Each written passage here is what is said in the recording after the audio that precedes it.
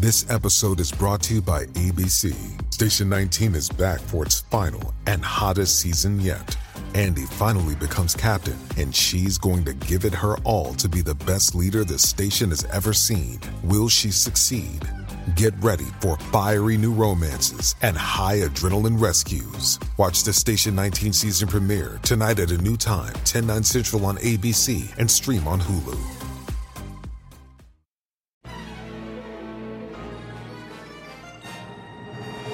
There once was a man named Gold Roger who was king of the pirates. He had fame, power, and wealth beyond your wildest dreams. Before they hung him from the gallows, these were the final words he said. Our perspective is yours for the taking, but you'll have to join us first. We left everything we debated at the Yonko table. Ever since, pirates from all over the world set sail for the Grand Line, searching for the Yonko table, the table that will make their dreams come true. Yo, everyone. That is the voice of your Yonko host, Dr. Jay Saturni, and we're flying in from the Dragon Seats into House of the Dragon, episode 6. And this is a tumultuous episode, to say the least. There was a lot that went down in episode 6, and what a shift to have occurred with House of the Dragon. This is shifting from our younger cast of Rhaenyra and Alicent and all these other characters over to the older cast. And man, they came in swinging. Goodness. And unfortunately, our fellow Yonko Grandmaster Hoop is not here to join us today. He is with us in spirit for this week. I know once he sees this episode, he will wish he was here physically and not in spirit. But to deep dive this episode of House of the Dragon, I am not alone this night for Game of Thrones. I have Supernovas with me to deep dive episode 6 tonight. It's the one, the only, Niño Desplazado. Hi, I'm Dr. Rika from the Yonko table, and you're not watching Disney Channel.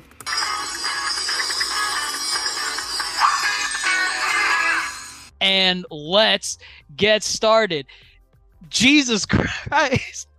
This episode of House of the Dragon, I'll say it up front. I think it's the best episode so far. I think it's the best episode, easily. Ooh, I don't know. Words. I am telling you, I was at the edge of my seat for practically every scene in this episode. Not to say that I didn't get that feeling in other episodes. Like, yeah, there were some really good moments in episode 1, episode 2. We kind of skip episode 3. No one talks about episode 3. But you know, there were moments. There were good moments, and then there were slow moments. I feel like this week, every freaking minute, I was invested in what was going on. The dialogue, the relationships, the betrayal. Every time I thought we hit the climax of the episode, there's some other craziness going on not even in the same city. And it blows your mind. How do you all feel? How do you all feel about this week's episode? I do feel it's probably the best episode so far, and I think that this has a lot to do with the timeline of this episode. I feel like other timelines or other episodes' timelines were very scattered. You know, there was a lot of jumping to conclusions with other episodes. Like, I felt like they maybe rushed a little bit now that I look at this episode, because this episode, everything felt like it was a consequence from the scene previous, previous decisions. Nothing felt like that was, how should I say? Nothing felt like last week Kristen Cole being the only Kingsguard with his helmet off. And then we're like, I guess that's why is that happening? Because he needs to be found out. No, this episode definitely feels like people had goals, people had motives, and everyone just kind of did what they end up believing. For sure, this felt like, in my opinion, peak Game of Thrones. Like, I was not once, and maybe upon rewatching it, maybe I might find some things to take issue with, but there was not a single moment where I was pulled out of, oh, why did this character do that? Why did this person say this at this point? Compared to last week where Nino alluded to it, the whole thing with Sir Kristen Cole. Why do you have your helmet off? How can you tell that he's the one in the room that's doing whatever with Vernier? Just moments like that kind of pull, at least someone like me, it pulls me out. But in this week, not a single one, not a single moment. I loved it. Dr. Rika, how do you feel about the episode? I feel the same type of excitement around just like all of the various happenings. I think we alluded last week to, we knew it was going to jump 10 years ahead. And I talked some about just the introduction of the kids. And that's what I was excited to see, because they're the center of all of the mess that we're going to be seeing for however long this continues to go on, at least in terms of the show, because I don't know how much they're going to, how many seasons it's going to take to unravel all of this. So I was just excited about being able to meet the kids, and I say excitement, but I don't know how great they are in terms of like personality and as people, but being able to see and be introduced to them, seeing similar to you all, like something would happen in a scene and we'd see the result of like whatever occurred a little later on in the episode, which agree with you, Dr. J said it did feel like kind of peak Game of Thrones with the scheming and then something unexpected happening as a result of that scheming, and then people get put into a bind, and now what they're going to do. It's all of that excitement that really made the original series intriguing and fun to watch. No, I definitely agree. And, at first I was kind of reserved for, having this 10-year jump because, we grew accustomed to young Rhaenyra, young Alicent, and we kind of, realized the charm that these younger characters had, and we kind of got used to it. We had 5 episodes worth of that content. But I honestly like these older versions a lot better. Not knocking the younger versions, but like just what's at play right now. I'm just way more invested, especially with the kids. The kids are the center of all this chaos, and it goes back to and I'm trying to remember his name. Is it oh my God, Larys? Larys. It goes back to what Larys said in the preview from last week's episode. Last week's sneak peek to this week's episode, and what he said at the end of this week's episode, where he said, "Children, what are children but a weakness?" And my God, everything you can literally assign every consequence as a result of it's that child's fault. Because this child exists in this moment. Now this has to happen, and then this happens. It's just so much to juggle. I love it. Let's get into it. 10 years. It's a long time. Oh wait, Nino. I'm saying no, I'll get back to that. But 10 years. 10 years. We're 10 years into the future. 10 years from where we last left off in episode 5. And they take their time in this first portion of the episode. They're kind of reintroducing everyone, kind of giving us some insight as to where everyone is at in terms of like position, personality wise. Alicent is like really into her queen role in this episode. She's flexing it. I mean, literally, that came from what she did last week with the strut in the wedding. With the green dress. I just don't know. I am so over, like, I'm watching, but I'm so over these rich people problems. Like, this is petty squabble, and they're like, I'm willing to kill people over it. It doesn't matter who dies. Like, I'm so over it. Alicent needs to just grow up. But yeah, that first scene, I'm very interested because that first scene probably was the worst scene in the episode. And that's also the scene. Which scene? The opening scene. Oh, just the opening scene in general, or like something specific? No. The opening scene in general. Okay. Like it was probably the worst scene in the episode, and that's why they gave it away for free. like for the full like 2 minute clip on Twitter like the night after last week. So oh, you didn't like the childbirth scene? There's a it's just like the childbirth scene, and the childbirth scene is fine. But then when they were like walking and Lenore's being like, at least let me help you.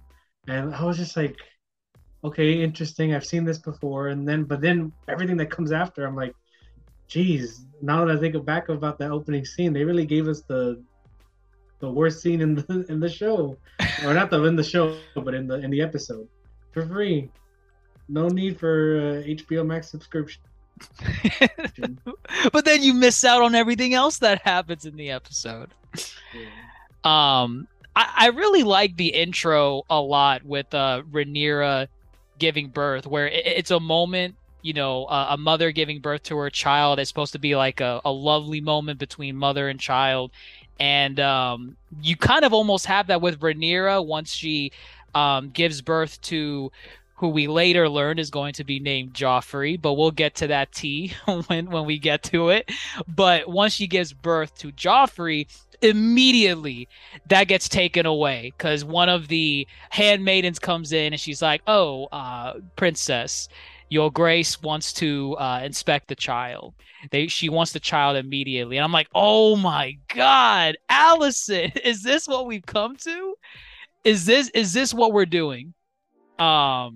Yeah, and you know, I was like that at the beginning of the episode too, until later on in the episode where I'm like, wait a minute, how does Laenor plus Rhaenyra make little babies like that?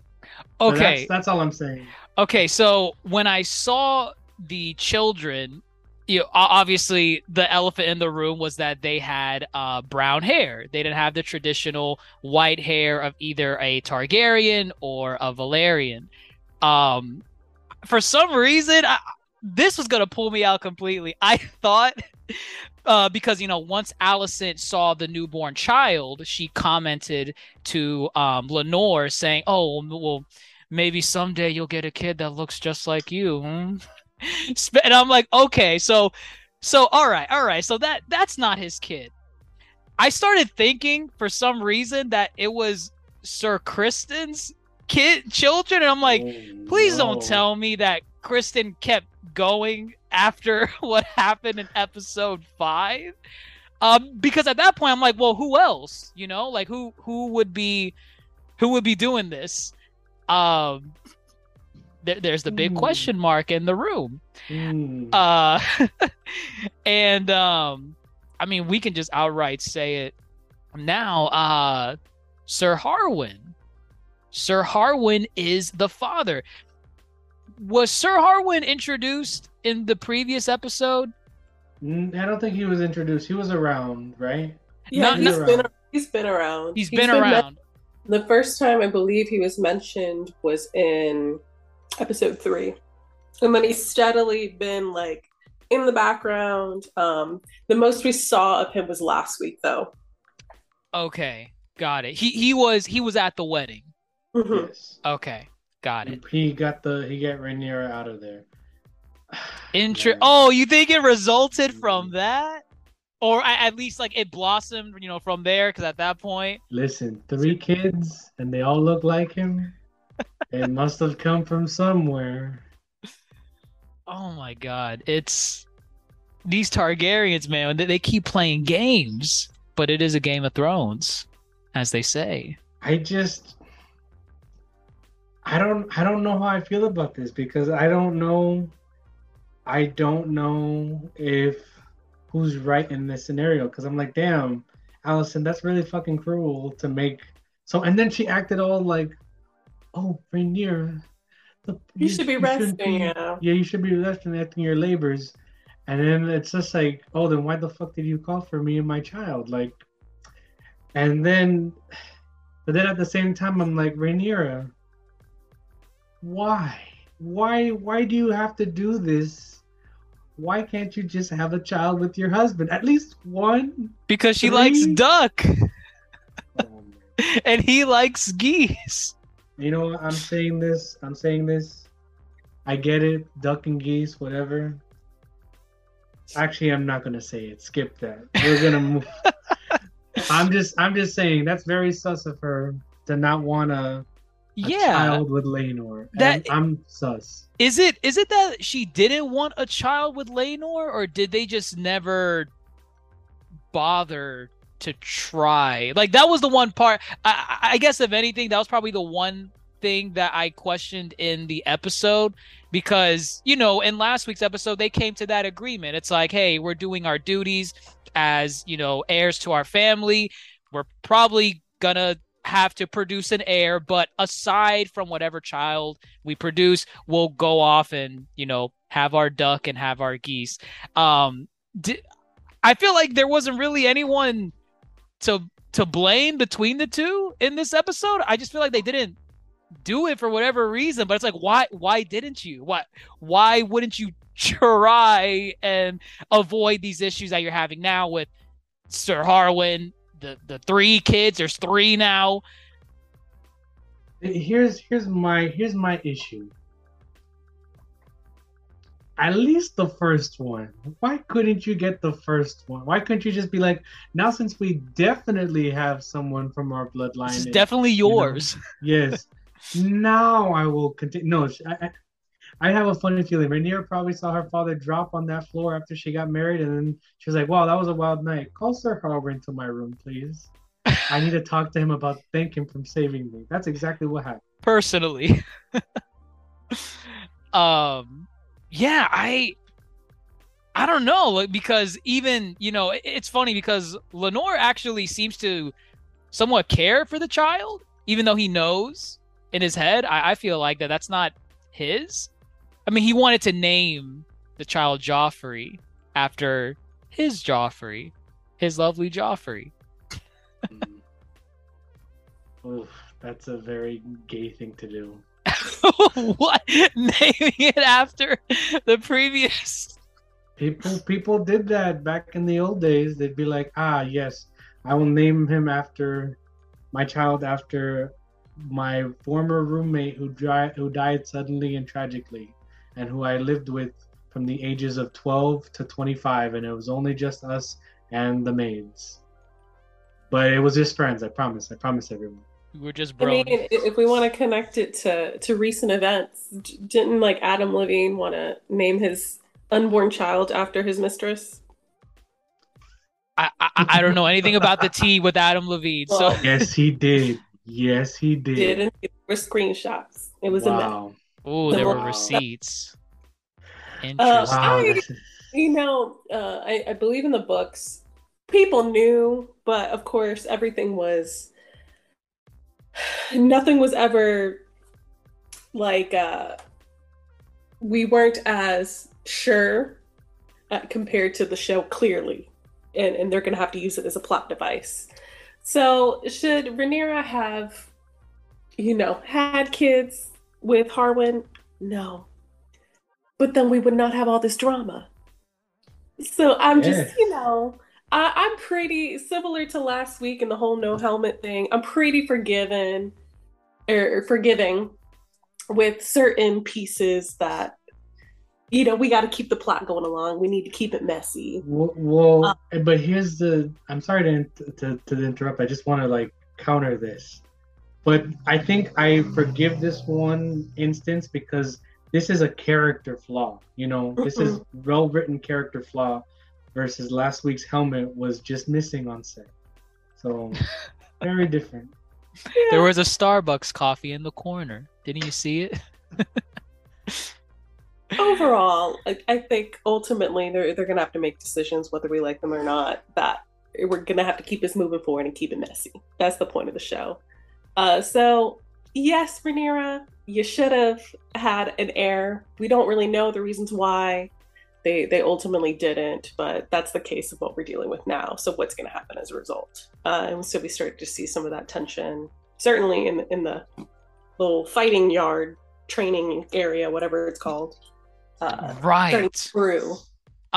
We get introduced to some of the children, all of the children from this lovely royal family. Some of these names I'm not totally familiar with, so bear with me. So there's Aegon, right? Mhm. The eldest of Alicent's And children. Allison. Okay. Mhm. Then this one, I'm blanking. Daemon? Aemond. Aemond. Like Aemon. almond, Okay. but with Second an E. oldest. Or no, Okay. he's the second son. Yeah. He's the second son of Alicent and Viserys. Okay. Mhm. And then there's another one somewhere, right? Oh, Helena. Helena? Yeah, Is that the Helena. daughter of Alicent? Yes. Okay. We didn't see her this episode, did we? No, we did. We saw We her did. like twice. We have- Little centipede. Oh, wait. That was her. Yes, that was her. The daughter. She was the centipede? No, Yeah, with the she had- centipede. She had a little centipede in her hand. She was doing math and stuff. I thought that was Rhaenyra with the centipede. No, she was too No. young. Oh, geez, I need to go back. You Whoa. Wow. I just saw white hair and I assumed, oh, yeah, that's Rhaenyra. Oh, Mm-mm. Wow. Oh, my God. Goodness. Okay. Then the context of that makes way more sense because I was wondering, like, why is Alicent so nice to Rhaenyra in this scene? This is weird. All right. So we see all the kids. And then on Rhaenyra's side, the names, I don't remember them. Help me out here. There's So- Luke. okay. Oh, go ahead. Sorry, there's Luke, who's the oldest. Go I ahead. believe. Luke. Okay. He has a longer name, but the short of it is Luke. Okay. There is Jacaerys, is it? Jacaerys? Jacaerys. Just He's the No, no. youngest. No, he's the oldest. Jacaerys because- is the oldest. One. Yes, because Rhaenyra said that Jacaerys was going to inherit the Iron Throne after him. Okay. Right. That was during their little their spat in his room. So Jacaerys is the oldest. Lucerys, Luke, is the second, and then Joffrey. Okay. Got it. All Or right. for memory, look, I'm just calling it right now. It doesn't matter who these kids' names are. They're bastard 1 to 3 because they're not living. They're not living. There's no way that they're living. You think they're not gonna survive? Not a There's single no, one. there's no way. There's no way that they're living. No, I'm not gonna give away. I'm gonna say a lot of these kids gonna die, y'all. That's it. true. So Damn. Spoilers. we won't say who, but a lot of them are. Nino is correct. A lot of, just in general, we're gonna see a lot of these folks. Okay. I mean, we get a little bit of a sneak peek into some of their personalities. They kind of just pal around a little bit. They haze what's his name? Aemond. Aemond. Because apparently he does not have a dragon compared to the other three. And they bring in that little pig with the wings, and they pretended that was his dragon. They were mocking him. Poor Aemond. We got to see more dragons this episode too with them when they introduced them. We That's did. pretty cool. So we see. I'm guessing it's like not a baby dragon, but like a preteen dragon. Baby dragon. With my time with exactly. Oh, stop! I know where you're going with that. My time wizard. No. But yeah, we got to see some new dragons. What was the dragon that was in the dragon pit that was like tucked away that Aemon tried looking for? Just some random one that we don't know about yet? They had fire. Yes. Yeah, I got nothing for you. I'm not great. That's the Aemon. one. That when Aemon went looking, I was like, "Oh, we're gonna have a burnt kid." It's You thought he was gonna die here? Oh yes. No, we just got introduced to him. Yeah, but I was just like, "You're being dumb. You're being dumb. You're being stupid. The It dragon's was gonna being cook you. The dragon's gonna cook you." That dragon was huge. Dragon was huge. It almost did cook him. Yeah. It almost did. And he slipped, and I was like, "Okay, It's over. it's over." And then it was. I mean, some of these kids are kind of psycho a little bit. They got some psycho tendencies.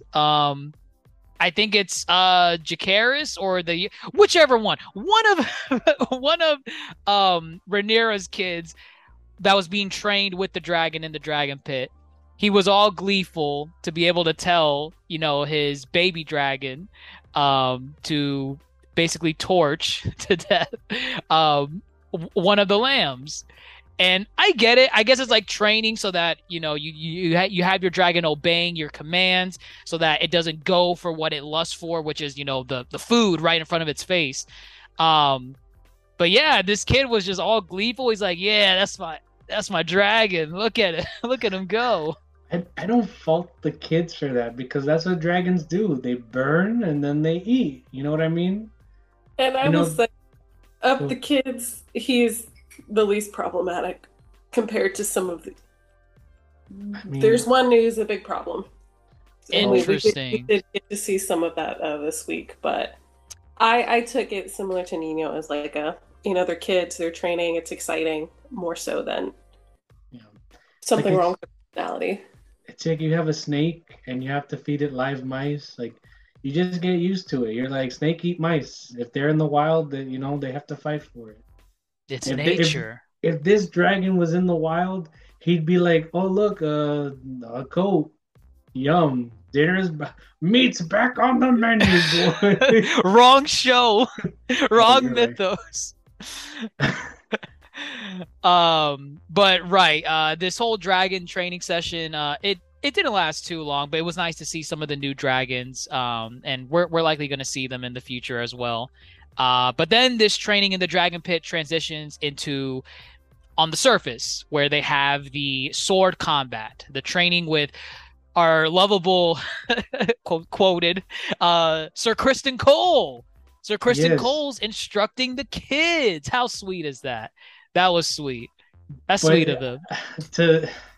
I think moving forward, we're just gonna have to admit that this Criston Cole is a different character than the Criston Cole that we were introduced to. This is because the writing is not for sure. same.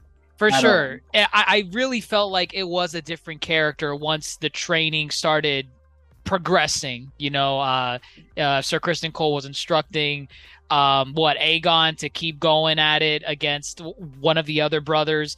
And it really did kind of pull me out just a little bit because I'm like, wait, is this the same guy that I was kind of okay with from the last couple episodes? But then 10 years is a long time. Yeah, but 10 years is that's a decade. Where were you 10 years ago? True, but it's just how the show presented it.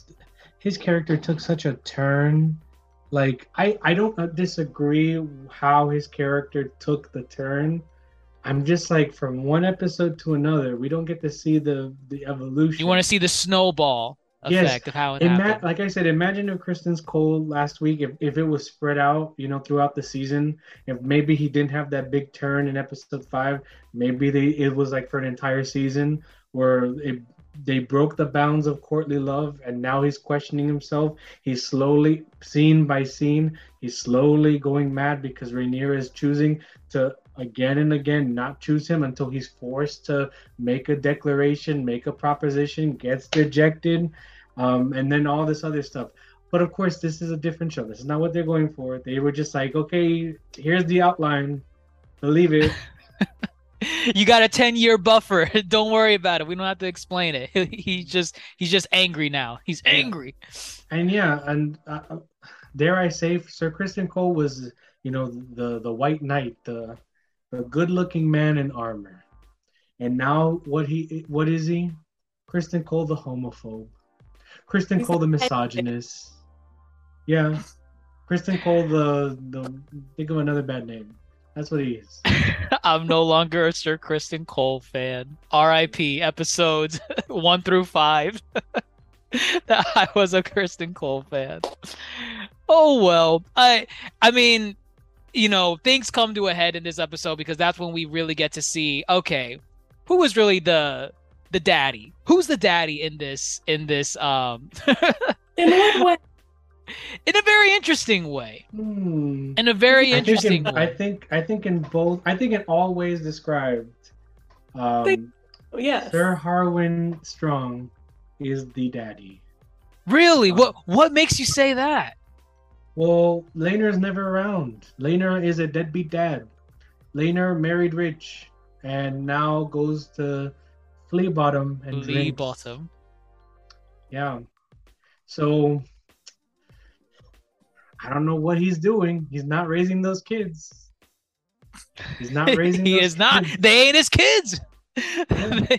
they ain't So- his kids. And yeah, I think it's time that we bring up our proposed section where we what do you call it? Yonko Bar. Come there. Come thirsty. Come thirsty. So let's just talk about Sir Harwin Strong. We're Let's- simping let's Sir talk- Harwin Strong. We absolutely are. I see. We absolutely We're are. I see. hijacking this podcast for a little bit. Sir Harwin Strong has gotten so much better throughout the episodes. Better looking, better armor. He is a very good looking man. I feel like he would take care of me. And you know what? I'm right. He took care of those kids. Period. He took care of Rhaenyra in the bedroom. Mm-hmm. What he did not take care of is himself. He did not. He did not. I wish he did. I really do. That is a man. Thank you, Game of Thrones. Thank you. We're not. I'm just saying we're not thirsty enough on this podcast, and It's okay to He be. gave it to us. He gave it to us. The armor, good and shiny. The yellow little cape. It was a great color blend. I liked He it. is not the stepfather by law. He is the father who stepped up. Ooh. That's what. Oh god, the jokes write themselves. But this ties back to that scene that we were on with the children. Sir Kristen Cole's a madman. He's a psychopath. What's his deal? Why is he just so pissy? Petty. He's petty. I mean, Sir Harwin's just saying, hey, I mean, my man, just, tell him to do this instead, or train them in this way. Are you questioning my instructions, Sir Harwin? No, man, I'm just making a suggestion. Yeah, and he's so manipulative because these kids don't know any better. They don't know that they're being used as pawns for this game that Of these people are Thrones? playing. Oh, roll credits! No Ooh. credit. Uh, It's go ahead. I was just gonna say, I think too, if we consider, and I'm sure we'll talk more about Allison in a moment, but just the type of person she is, because I do consider her to be a little petty and have her grudges, and it makes sense if he's been kind of by her side for the last 10 years that he also emulates some of that behavior. And speaking about Kristen, but so they just get to be petty together, but it doesn't excuse the fact that that the kids are definitely being played. And Sir Harwin does not like that at all. He Does not. gives Sir Kristen his comeuppance. Listen, who? Sir Kristen Cole's father was a steward. He doesn't Right. sound like Sir Harwin Strong, the father who stepped up. He doesn't sound like That's his title. That's his claim to fame. The hair was laid, bitch. Oh, And then Kristen Cole gets him to admit or practice it's not Indirectly indirectly admit. When did Kristen Cole get so manipulative? in the last 10 years. That In we the didn't last see. 10 years. I really want to see this 10-year gap. Because so what happened? Like, is it that Sir Kristen Cole at the end of last week's episode where he was gonna off himself? Did he pledged himself to Allison? Yeah, Allison. Is that what Yeah. happened? Okay. And I guess those 10 years have turned him into this. I wonder. Yes. And you want to know something? It's time for me to come on and give more analysis on this. Because I started it with Courtly Love. This is an interesting dynamic of Courtly Love. Because once Courtly Love the line has been crossed, things go south for the knight, for the lady, for everybody. You can see it in Tristan and Isolde and Lancelot and Guinevere, and every tale known as time. And there needs to be a sense of purity. And because Kristen Cole has crossed that line already, his courtly love relationship with his new idol, Alicent, is tainted. He's cursing in front of her. He's not acting a gentleman. He's no longer the White Knight. So even though, yes, I have questions about his character, thematically speaking, it's very interesting because of how it relates to knight stories and knight structures of, medieval pieces. So I like what I'm seeing. It's very interesting. Kristen Cole makes total sense thematically speaking that he's an asshole now. He's tainted himself. He got what was coming to him. Sir Harwin gave it to him. And my analysis is that Sir Harwin is hotter than Kristen Cole. Yes, and soon we will be saying literally speaking.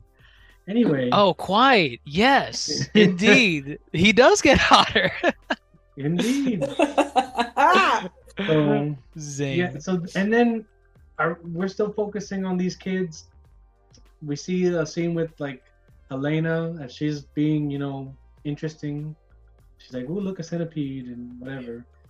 I liked seeing that scene. I liked Alicent being a mother and like actually care about her daughter. I like that. I'm like, oh, now I can't just hate Alicent this whole episode. I have to find something to like about her, because I like how she does ultimately care for people to an extent. There's an extent here. Yeah, I think that's always been the beauty of Game of Thrones. Like, characters are gray.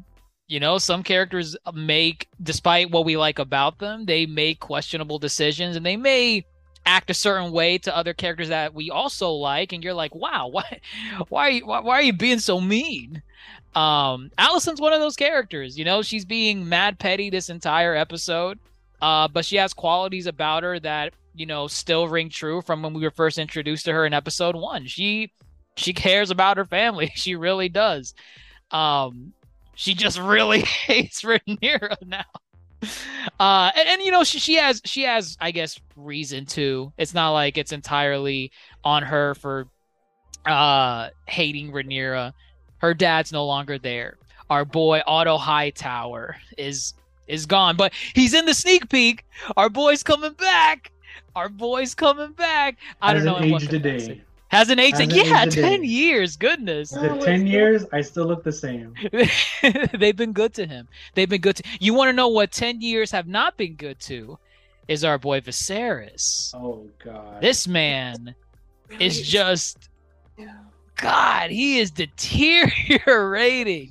He lost an arm. He lost the arm.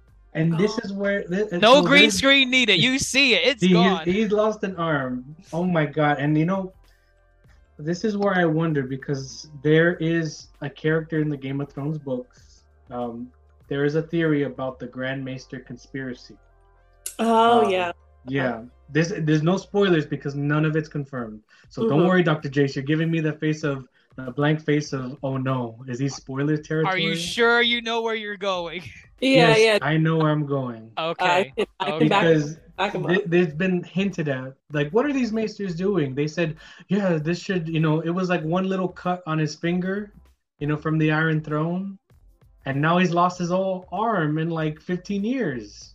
And every treatment that the maesters have been doing is not working. So the maesters live in Old Town, and they are protected by the Hightowers. Do you see where I'm going with this, Dr. Jace? No. I'm saying maybe, because it's hinted at in the Game of Thrones books that the Maesters had something to do with the downfall of the Targaryens and the end of dragons. It's hinted, it's not confirmed, because everything in Game of Thrones is very hinted. But now this show is showing us that they're not taking good care of Viserys. And how did Otto Hightower know that piece of information about the Velaryons? What do you call it? Marrying Lady Lyanna to someone from Bravos in like a couple episodes back. Are the Maesters work? We don't know yet, but I'm just saying it's very suspicious. My boy Viserys walked up without an arm, and I said, "Oh no, what have they done to you?" The May. Like the Maesters, his arm probably was functioning, and they said, you know what, my king, cut it off. What is there to lose?" I mean, some of these remedies that they're giving him, like the maggots will ease the pain, Your Grace. And I'm like, all right, I guess that's the best they got in their time. They got nothing else to combat whatever he has. I still don't even think we have a confirmation. We assume it's grayscale, but some variation of it. Yeah, I think sorry. No, go. I was just going to say, I'm pretty sure the actor said that it's some kind of like the equivalent is like leprosy. Okay. Of that time that only he has gotten. That is I guess the closest equivalent that at least the actor is just discussing. I don't think it's been confirmed. Yeah. Okay. Dr. Jace, don't you know grayscale only affects Game of Thrones, A Song of Ice and Fire? This is House of the Dragon. Daemon bathed in someone's blood that had grayscale. It doesn't matter. It doesn't matter. It doesn't matter anymore. I hate this. But yeah, Viserys is just not looking well at all. Can barely keep himself up. And he's kind of like the same old Viserys that we've seen from before. Just wants what's best for his family, wants the squabbling to stop. He just wants his wife, his daughter to just be happy. Stop the political machinations that are just always churning, especially these last 10 years or so. But 10 years changes a lot of characters, and Alicent, I would say, is one of those characters. How'd you guys like Alicent in this episode? The what? I said I didn't. Oh, did it? As in, like, personality-wise, like, but I do think it's very intriguing to see the shift that, we were with her very early on and what her personality was like too. I think, and even you, Dr. Chase, had said it, kind of assuming this mantle. She is the queen, and it's very clear. I think, and how she presents herself and the way she maneuvers. Although, and I'm sure we'll get to what the end showed us, I think the thing about Alicent is she talks a big game, but when it comes to the action, there's some hesitancy. Like, she's not a Cersei who talks a big game is gonna back it up. She's gonna kill all y'all. Like, she's not like that. She's not a Cersei. Yeah, there's this desire to, like, I need to be in this position. I want the game pieces to move the way I want them to, but I don't actually want to do the moving. And when it does happen, I'm a little conflicted about it. Which is good writing. Yeah, I was about to say, which I find really intriguing. I think if we just had somebody else who emulates characters we've seen before, I don't know if it'd be as interesting, frankly. So do I like her, like, as a person? Maybe not. Am I going to enjoy kind of seeing the progression of what all this is going to entail? Absolutely. So I definitely do think that Alicent is at least my reading, is definitely mad because she had to suffer the weight of duty, and Rhaenyra doesn't seem to give a rat's ass. Which, it's said that the Targaryens think of themselves as like gods among men, which is why the whole incest thing is a thing apparently. And God, this is what makes the show so good, because at one side I see Alicent's point. Like, why is Rhaenyra having children with another man? In front of us. Yes. Just a blatant disrespect. And why do I and you know what? It's crazy because as we get through the episode, we know why Alicent knows. Because who else would tell her but Larys Strong, the brother of Harwin Strong. So she had somebody in her corner, and let me tell. I'm saying this now.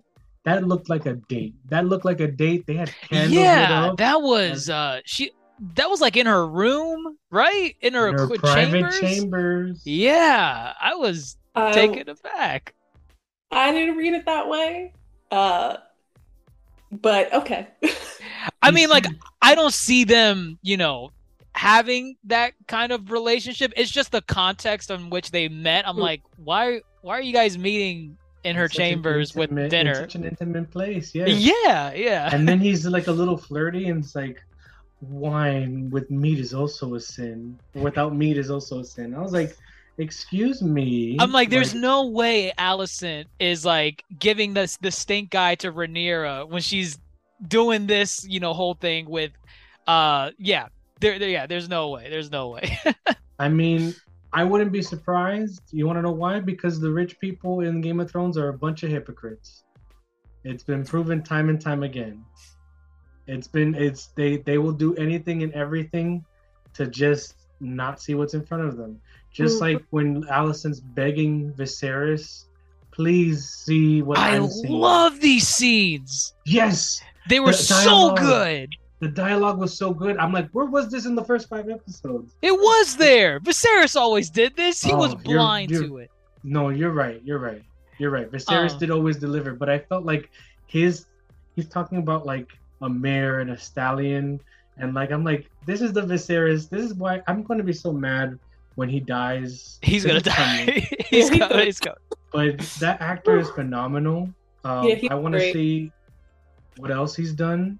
But I feel like every time he delivers a line, I'm like, this is Shakespeare. This is giving, theatrical, classical theater, and he's just doing. And we've seen him so like a younger Viserys to like an older Viserys. I thought he was like 102 in this episode, and that's just based off the acting. It really came off like that. This is someone that, I mean, he is not in the best situation in terms of health. And I really feel that. I really feel that in these interactions that he has with Alicent, with Rhaenyra, and it's all great. I love this. And I feel like at most we'll probably get him to like the end of the season. At that point, it's bye-bye Viserys. I'm going to miss you. He is great. And then the problem with succession. Oh no. Who is going to be succeeded? That's the big one. Because even Alicent, I saw Alicent channeling a lot of Otto Hightower in this episode, specifically when she confronts her eldest son during his wanking session in the window. That is so weird. Oh my god. I don't know why we saw that. Why did we see this? I think the intent, because we saw the kind of the scene in the yard too of him looking at some of the maids and whatnot. I think the intent is to display some deviance, some chaoticness within him. But I didn't really need it though. I felt it was like kind of out there.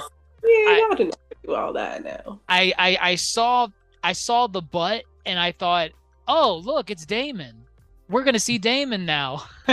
That's Daemon. That's Daemon doing his Daemon thing. It would have been classic Daemon if he was doing it and then he couldn't finish. Shout out to the Lady of Runestone. I thought it was gonna go to that, and then the camera panned around, and I'm like, oh, that's not Daemon. Okay. Also, something of interest is the actor is David Tennant's son. Oh, really? Yes. Yeah, that plays Aegon. Yeah, so I think there's some Doctor Who kind of connection. Very interesting. Very interesting. A child from 2 Doctor Who actors acting alongside a Doctor Who. Very interesting. Yeah, so I figured it is.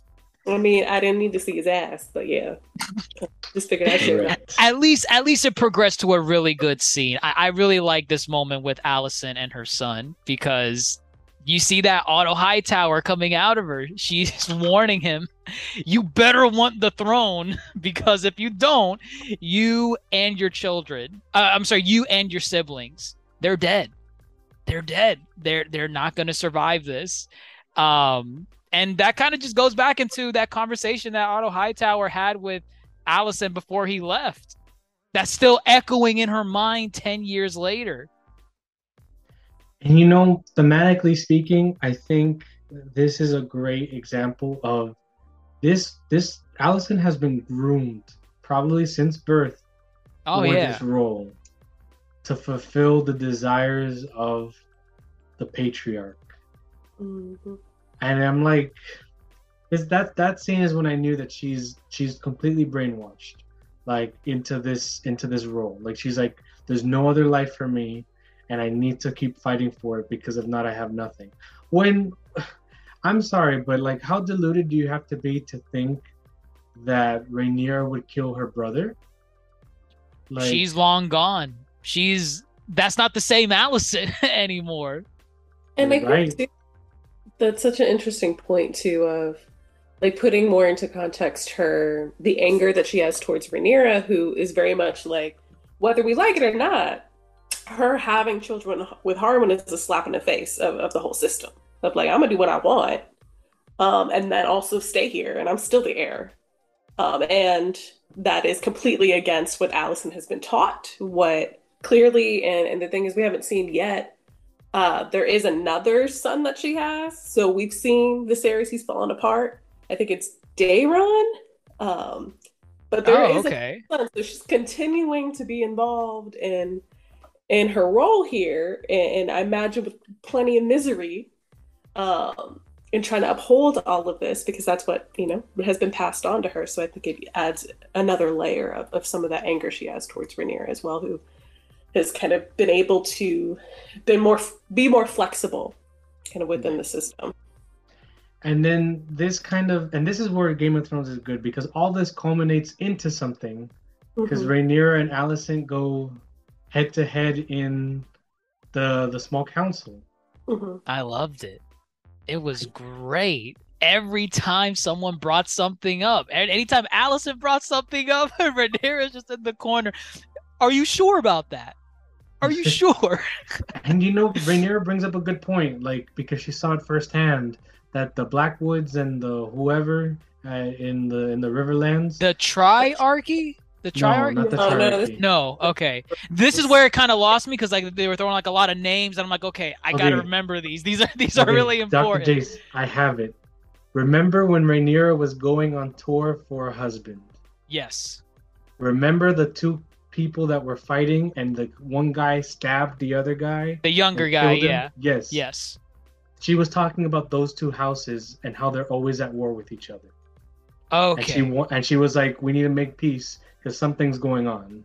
Because something was going on. And that's why I was like, oh, name drop. And she has firsthand experience because she literally saw someone kill the other one from the other house. So one of them is Blackwood, right? Yes, Blackwood. And then what's the other one? I don't know. I can't remember. Okay. As long as I remember Blackwood. I remember Blackwood. Yeah, I think Blackwood was the one who got, or the one who did the stabbing. Okay. Not mistaken. Yes. So I was like, this is good advice. First-hand experience. Good advice. I know how they are. Yeah. And then everyone's just like, oh, keep coming through. And then we find out that Daemon's, God, I feel like we had such a great and fantastic action sequence in episode 3. We were raving about it, Dr. Jace. We were saying this is amazing. And now we're like, wow, they spent 3 years to get that place, and now it's gone. Off screen. It's gone. The crab feeder. He won. Who cares about the crab? Oh God.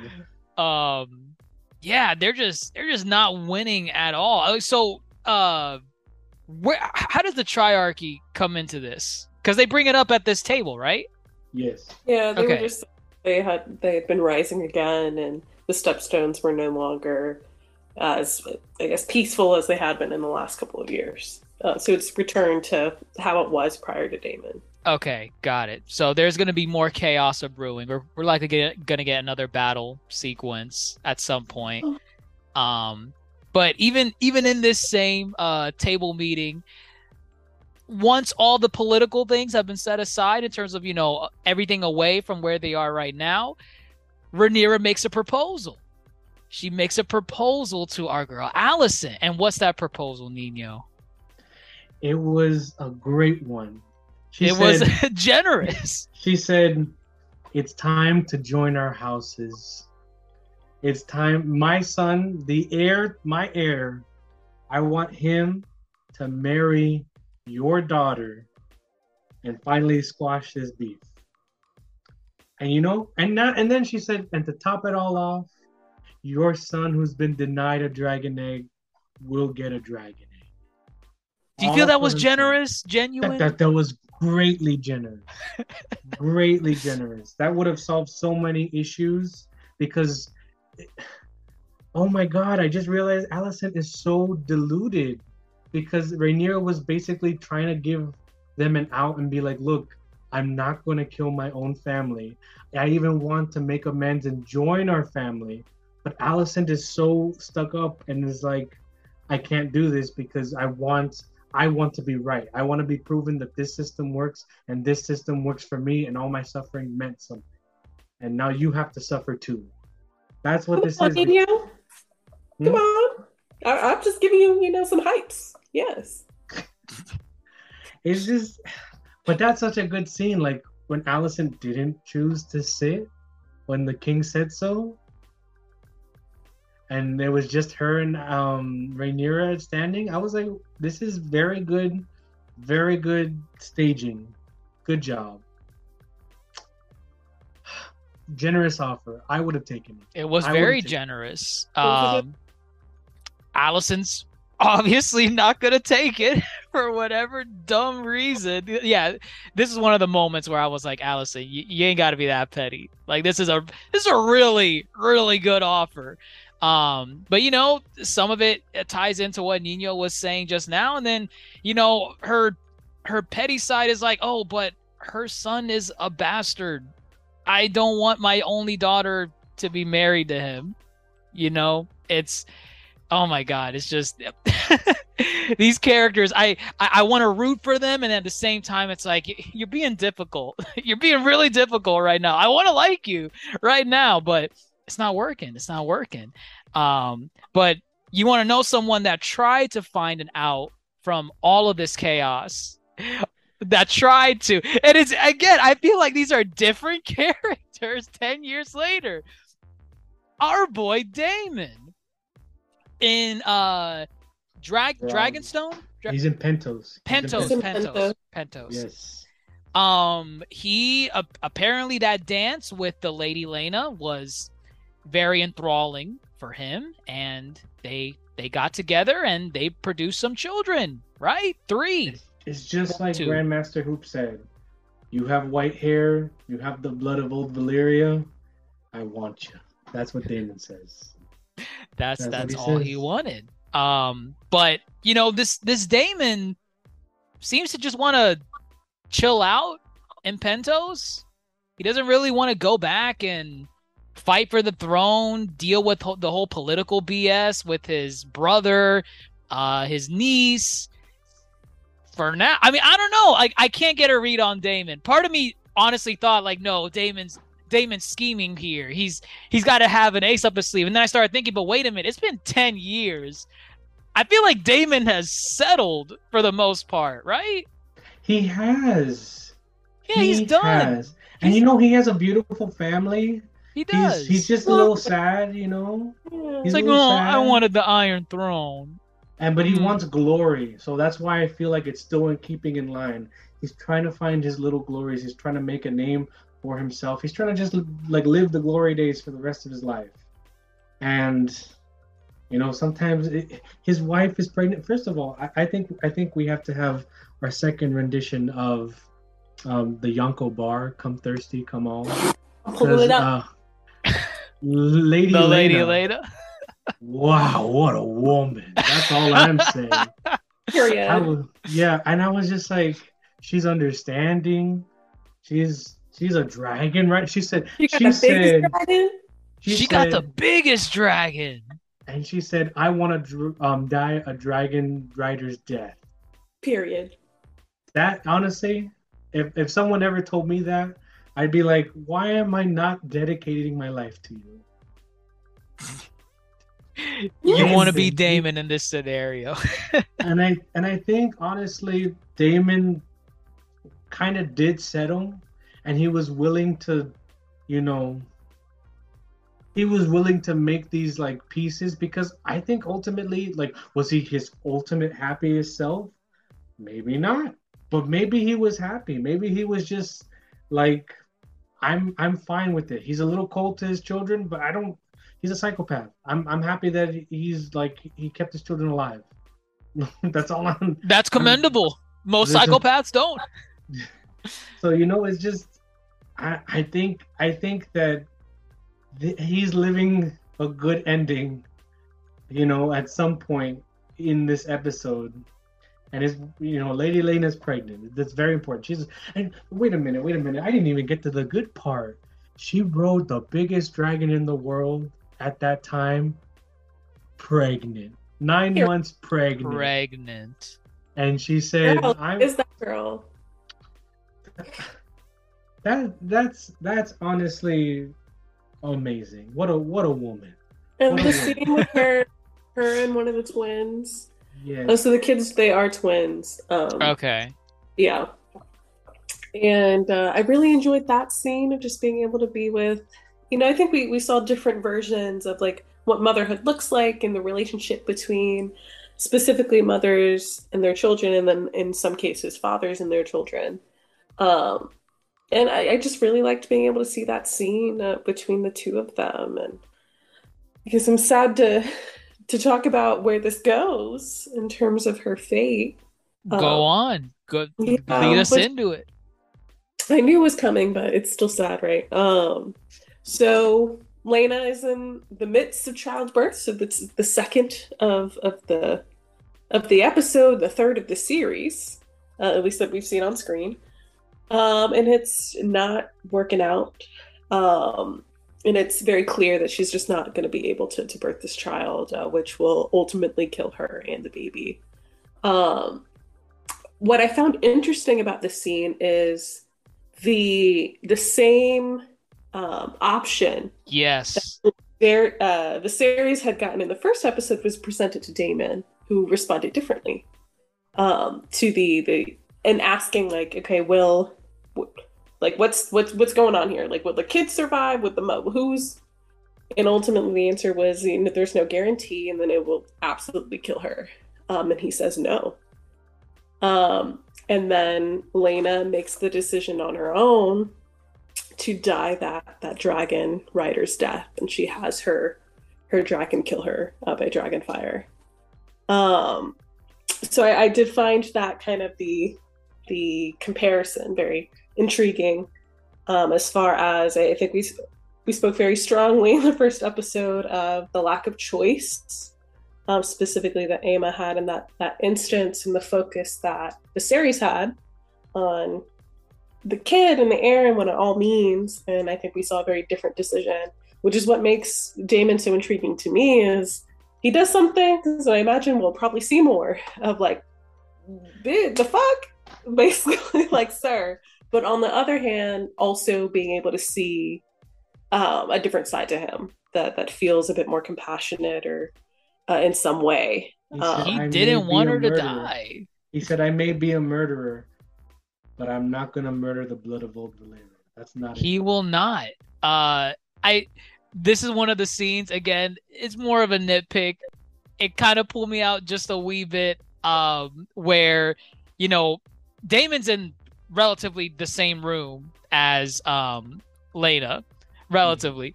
And Lady Lena just gets up and just starts walking out to where her dragon is. And I just find it very convenient that Damon took the long way around to catch up with Lena to finally stop her at the end and be like, Lena, what are you doing? Dracarys, bam. Already too late. Maybe Too late. he didn't know where she went. Maybe she He was just that saw quick. her walk off and be like, hey, where are you going? I don't think that. I think how the scene is supposed to be read is that he was so deep in thought with the Maesters. He was trying to think of a solution. that He didn't was realize like- she walked off. Yes, that he was Okay. so. I he could was so buy that. perplexed. And then he was like, I can't make this decision, you know? He's like, no, I can't do it. And Funny then, enough, yeah, he never came because he never gave a response, right? He never said yes or no. And I think he was about to say no. He was like, he seemed so concerned about the Lady Lena's fate. He was like, he was the one asking, will she survive? In a very concerned way. And right. Now, and you know, this is a matter of direction. Episode 1, I keep saying it, but that scene I think was mishandled, especially since we got 2 birthing scenes, and probably more grotesque things happened in these birthing scenes. But it was handled much differently. Notice how like the face was the focus of these women. These women were the subject. And then when they were taken out of the scene, it was completely removed. You know what I mean? Or it had already been done. Compare that to the first episode. I need to find out who directed this episode, because I have a funny feeling it's the same person who directed episode 4. But and I think to your point, like as I was watching the scenes, even there was the focus on the face, and we heard noises like that were very unpleasant. That you can infer, right. People's imaginations. And I think there was a preference, at least on my end, if I could still be very much into the like, this is very painful. I feel really bad for them, but it didn't feel as in the same way as visceral as like that first episode. Well, you want to know something? They directed episode 1. I will be. So, it's the same director as episode 1. But it has different writers. Where I think the difference is, because this one was written by a woman. So it was written by Sarah Hess versus the first one was written by Ryan Condal. And I think that's where, whoever's working on it and whoever's writing it, the writers have a lot of power, especially for a long-running series like this. And apparently she worked on Orange is the New Black as well. So there's that history of putting women first in her writing, I would say. I think it showed in this episode. Because women were the centerpieces of everything going on in this episode. And compare that to episode 1, where we felt the women did not have power. And then that violence is there. And even then in the violence of this episode, when the Lady Lena, she's on that beach, and then boom. Her dragon hesitated. Her dragon did hesitate. It's like, what do you want me to do? Are you sure? But I think the dragon respected that. If Drogon can understand the metaphorical imagery of the Iron Throne, then this then this dragon can definitely be like, I understand what you want. A quick death. And I will say, and they alluded to this in the sneak peek, but the fact that Vhagar currently does not have a writer now is something of importance. Okay, so that does sound important. I guess we'll find out soon enough if that's. I mean, I don't think it's gonna be one of the kids. Yeah, no. There's no. I don't know. I don't know. Maybe it's Daemon's. Daemon. Ooh, Daemon's. I don't know. We'll come back to that. Maybe Aemond tries, and he gets finally turned into KFC. Potentially, that dragon's too big for him. There's no way. The last bit of this episode is probably where everything just came to a head, right? I mean, there were multiple climaxes in this episode. Every time I thought, with the Dracarys death or just any other scene, I thought, oh yeah, the episode must be over. And then I would check the timer. It would say, wait, Jesus, there's like 17 minutes left. What more could they possibly do? So Hightower, Hand of the King. That's not Hightower. That's not Hightower? That's Strong. Strong. Oh my God! Why'd I say? I'm sorry. I got the names mixed up. Boy Otto in the in the preview, and he said he's back. He's back. Yay, Otto Hightower. Oh my God. No, our boy's strong. He wants to leave. He does not want to be handed the king anymore. And for good reason, because he knows things are a brewing in this castle. He knows that his son is just not good enough with Rhaenyra, and these accusations are just gonna spiral down to him. There's gonna be likely death, exile. He's like, yo, let's dip, man. Let's go. Let's get out of here. He tries to propose that to Viserys. He tries to say, hey, let me step down as Hand of the King. I don't want to be here anymore because there's certain accusations floating around. I don't want to be at the center of this. And again, another scene with this actor. I love it. I love it. It just shows how narrow-minded Viserys is. He's like, well, speak plainly. What are these accusations? And you have Alicent in the background saying, yeah, tell them. What are these accusations? But I feel like Viserys isn't narrow-minded. He's just like, I'm tired of people speaking in riddles. Yeah.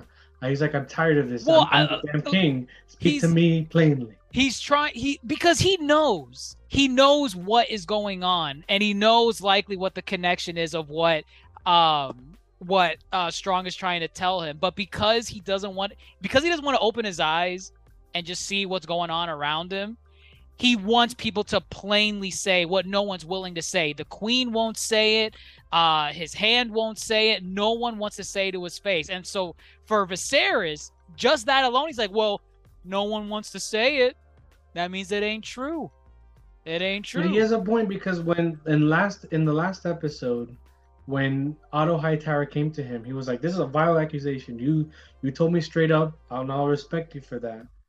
And then he went to go like get Daemon, and he was just like, you have 30 seconds before I kill you.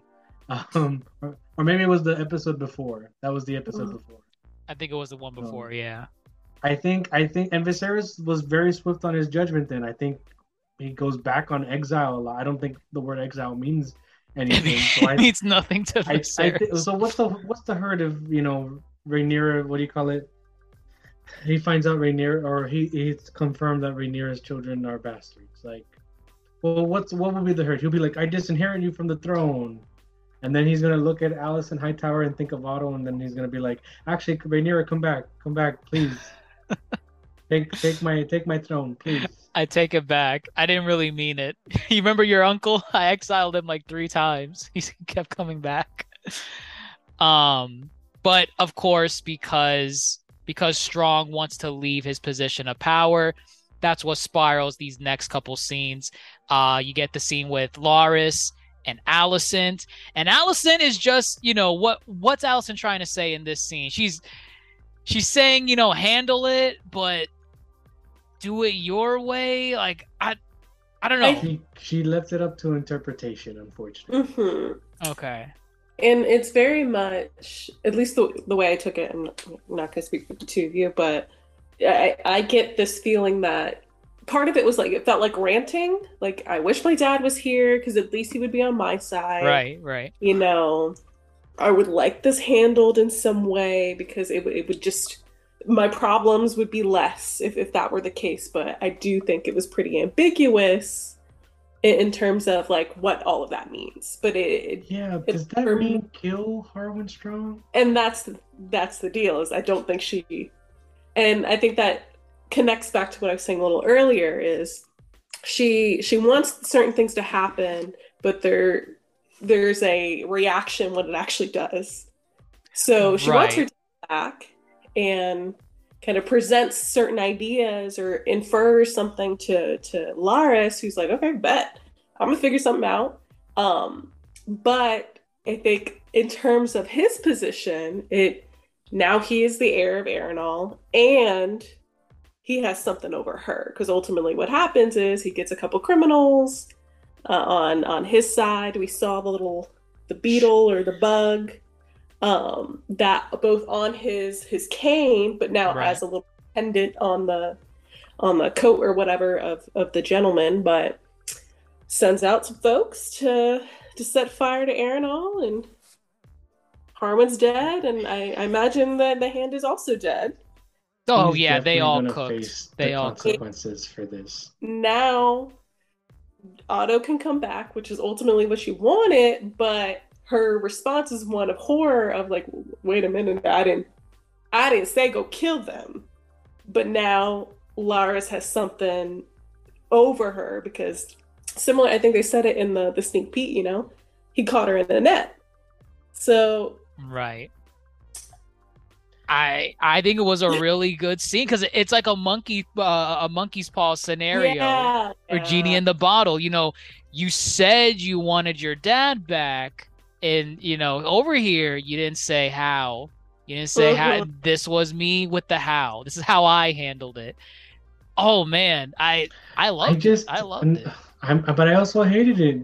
I love how he's like, you told me to handle it, so you know, I just killed my father and my brother. You know, it's nothing. Excuse me? Those are just titles. Those are just titles to him. He said, God, and it's very... It is definitely a little bit off-putting. It's like, wait, that was your family. Yeah. But again, more power. Who cares? Who cares? He wants more power. Rich people problems. Rich people problems. Why have a father when you can have money? Why have a brother money when you can have inheritance?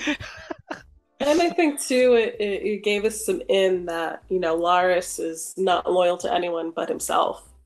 Right. I think, imagine over the last 10 years, Alicent had this idea of like, okay, I have basically my Master of Whispers in some way. He's given me some info. I'm able to navigate as I please. But now he's blackmailing you. He had a little something, and whether or not you told him to, which you didn't, he's gonna make it kind of. He could spin it in a way that is the case. Right. And then not only that, but I feel like this episode also ends with Rhaenyra leaves the city and ends up on Dragonstone. Mm-hmm. You know, everyone says their goodbyes. I'm out. We get the classic scene of, oh, Dr. Rico, go. I forgot. Sorry, I forgot. I had a theory. The theory, yes. When I was making a bagel. So, and I'm not going to claim that this theory, I didn't come up with it. I was listening to something else and someone else did, but I can't recall their name, so sorry, person. But the idea was, and it's no spoilers, no book, nothing, but the idea of Laris as a green seer. Yes. Because something we've seen multiple times is these rats that pop up. The rats. So we've seen rats pop up. I saw it today in this episode when Viserys was alone in his little study or his little whatever room. There was a rat that was crawling. We saw the rat, you know, at the end of last episode. The wedding, right? I'm pretty sure we've seen other rats before. And every then episode they've been here. And Laris, we've frequently seen him near the wirewood tree. Yes, the werewood tree. Dr. Jace, do you need a refresher? Of the werewood tree? Of the requirements of being Give me the requirements, yes. Give me the requirements. Okay. So, green seers are usually crippled.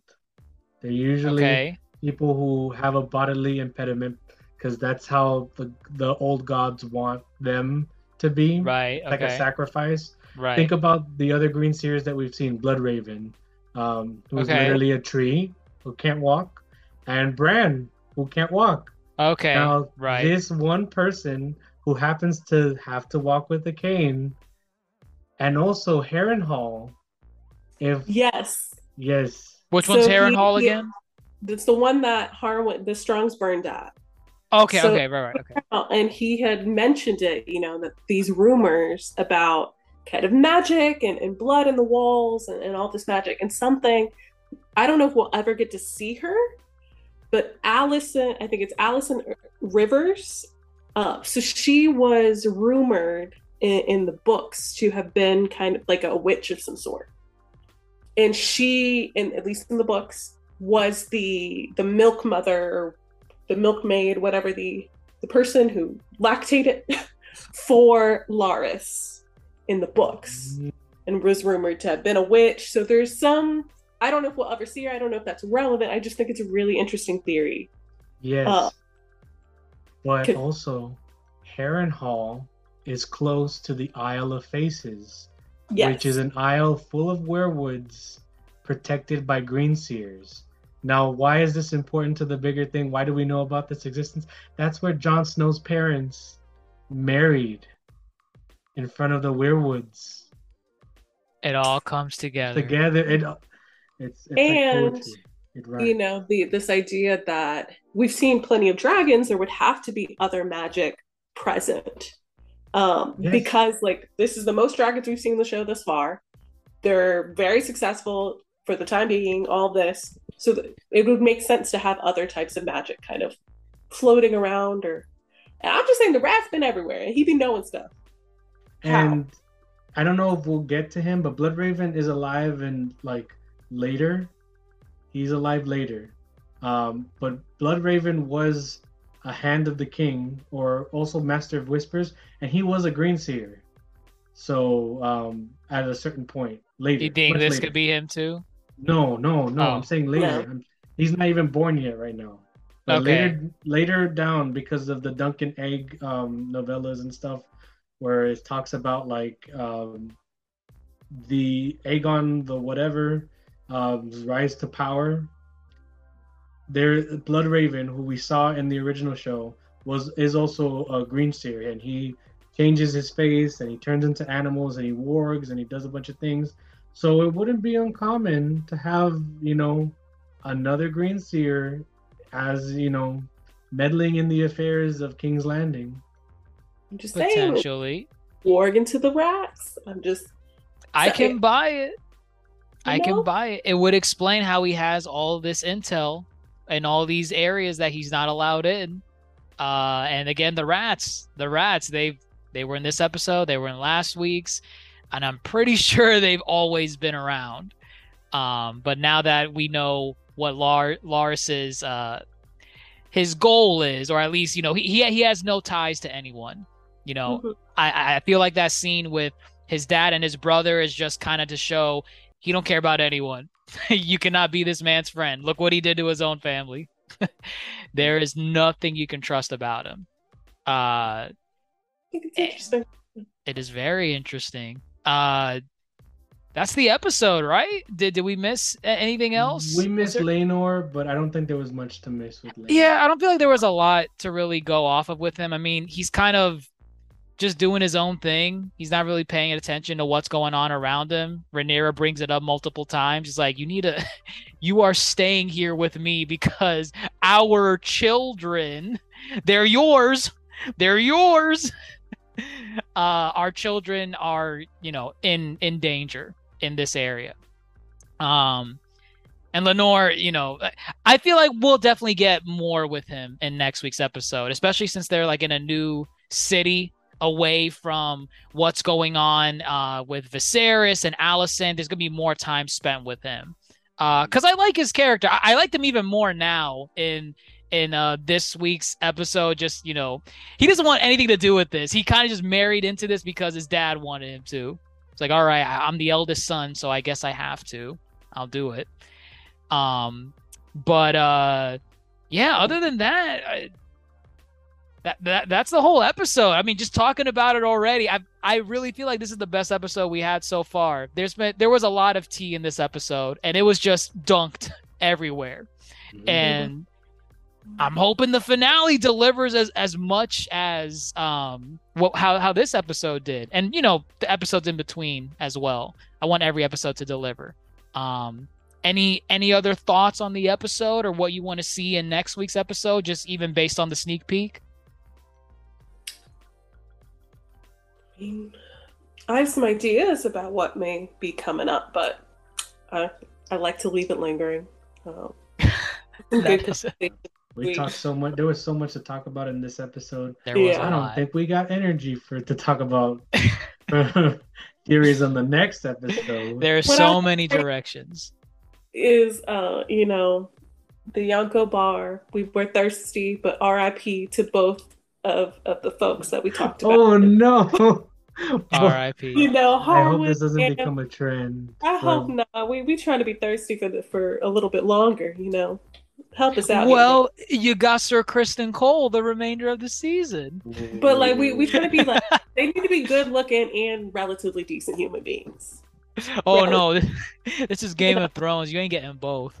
I said relatively, a little bit more gray, That is true. That is true. He's an asshole now, so I can't do much with that. But I really enjoyed this episode. Appreciate it getting to speak with y'all. So.